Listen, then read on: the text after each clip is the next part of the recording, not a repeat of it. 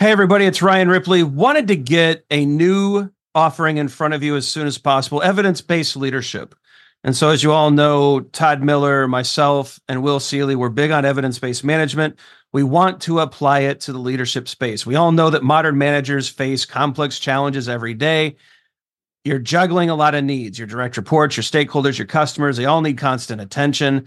What we want to do is help you manage that. We want you to use information and data to make good decisions around all of these areas so that we're delivering the right thing at the right time for the right customer. And we know that we're doing that because we're using data and evidence to validate all the things that we're doing. And not only that, we're not just looking at value, but we're looking at our capabilities as an organization.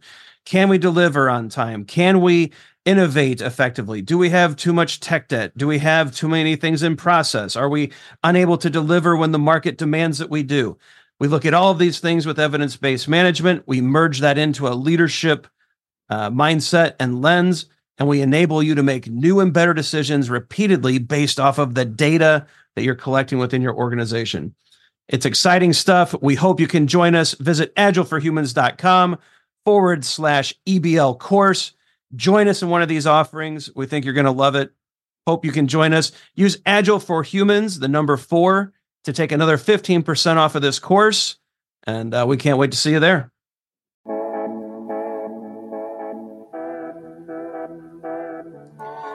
All right. It is today's episode of Your Daily Scrum. I'm professional Scrum trainer Ryan Ripley. That's professional Scrum trainer Todd Miller. We get together each and every day to talk about Scrum. We also hang out at community.agileforhumans.com. Join us over there. It's a free community. Lots of awesome stuff going on. Like and subscribe. Check it out, everybody. Your likes and subscribes have led to us preemptively building a store because we're almost to 10,000. Isn't that crazy, Todd? Yep, like 700 away from 10,000 at this moment. About 725. I like this stuff. I hope we get to 10,000 so we can start wearing this. Yeah, me too. Do it. Like and subscribe. Like and subscribe. Share it with your friends. Show it to everybody you know. We are so close. We need like 700 likes and subscribes. And Squirrel Burger, Burn the Burn Down, hoodies, cups, all sorts of stuff could be yours. Let's get it done, people. Let's go. Right. Todd, today we're going to talk about product goals and sprint goals. We had a question that came in through the chat or through our comment section. What's an example of a product goal and a sprint goal? We just so happen to teach that quite often in classes. And so Todd has so graciously brought up another mural, and he's going to get us started, and I'll probably jump in somewhere. But Todd, product goal and sprint goal, please. Yeah, so this is a team that I had worked with, and sort of the way that they had arranged this is retail web front, I guess you could say. It was custom built, but for the product owner in this instance, they were trying to make it easier for customers to buy what they want. So they had a couple hypotheses on how to do that. One was, as the sprint goal says, to enable a customer to pay with a digital form of payment. Like by digital form of payment, they meant like Apple Pay, Google Pay, Amazon Pay. And so that was one hypothesis that you can see became a sprint goal. There was others, like a recommendation engine was another hypothesis that was a PBI on the product backlog. But ultimately, this really just shows that you can have and should have multiple sprint goals that are going to try to achieve this longer term objective called a product goal. And I think this is a pretty relatable example, Ryan. Yeah, I think so. When we teach this in courses, I mean, we change it up, but really like trying to make it clear, we're trying to improve the customer buying experience is our big objective, right? Mm-hmm. And an aspect of that is going to be the experience of submitting payment, of actually like the shopping cart experience, right? Because how many times have you abandoned a cart because it's like, man, it's the 100th click and I've had it. I just wanted to buy something. I didn't want to fill out a survey, right? Mm-hmm. Mm-hmm. And so, I mean, that's the kind of stuff we're talking about here. So product goals that kind of set the big picture, sprint goals that give us something achievable in a sprint that builds up to that big picture. And then if you look, I'll move the banner here.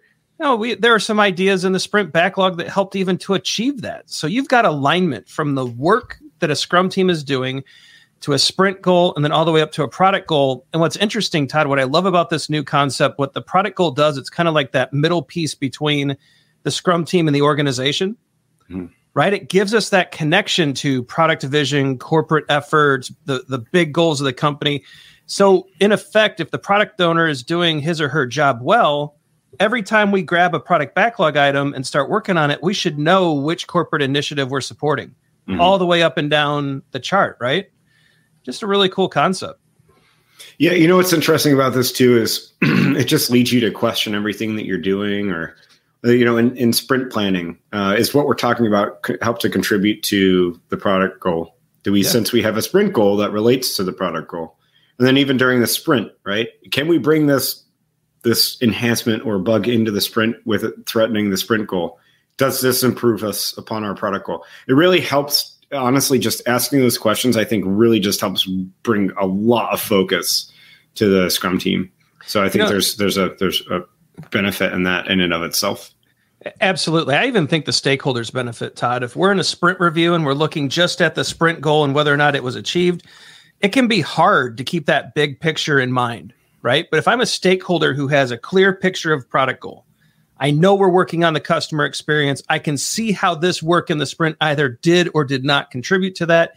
Kind of gives me some more transparency as a stakeholder too about where we are, where we're trying to go, whether or not we're achieving the big things by doing these sprints. And I think it just enhances understanding for everybody. Yeah, I think so too. And I really hope that what we provided here is a good concrete example. This purple sticky notes, if you're watching, around the product goal definition. This is Scrum Guide stuff. Long-term objective for the Scrum team, that's a product goal. And then sprint goal, it's a step towards the active product goal. Let us know in the comments if this was helpful. We'd love to hear or read your questions, your comments. Let us know if this worked. Like and subscribe. Man, we are so excited about the merch. We're almost there. Let's get it done. Todd, I think it's end screen time. I think so too. Yeah. All right. Check us out on the socials. Facebook, Twitter, and LinkedIn are fairly active. Again, like and subscribe. Over half of you watching are not subscribed. What's up? Go ahead and hit that button. And let's get us closer to the merch store. Some videos are going to pop up. On the left is our Scrum 101. On the right is our EBM 101 that just released. We quietly released EBM 101. So now you can learn evidence-based management and the Scrum framework for free right here on the Agile for Humans YouTube channel. So like and subscribe so you don't miss any future classes. Leave us your questions and comments below. Check out the description for more information about Todd and I. And you know what? That's enough. Go forward, do some great Scrum things. We'll see you tomorrow. Do it. Hey, it's Ryan. If you're enjoying this show and want to take a deeper dive into Scrum with me and Todd, check out agileforhumans.com/training. Be sure to also look at the show notes to subscribe to our newsletter, get a copy of our book, Fixing Your Scrum, and learn more about working with us at Agile for Humans. Thanks for listening, and Scrum on.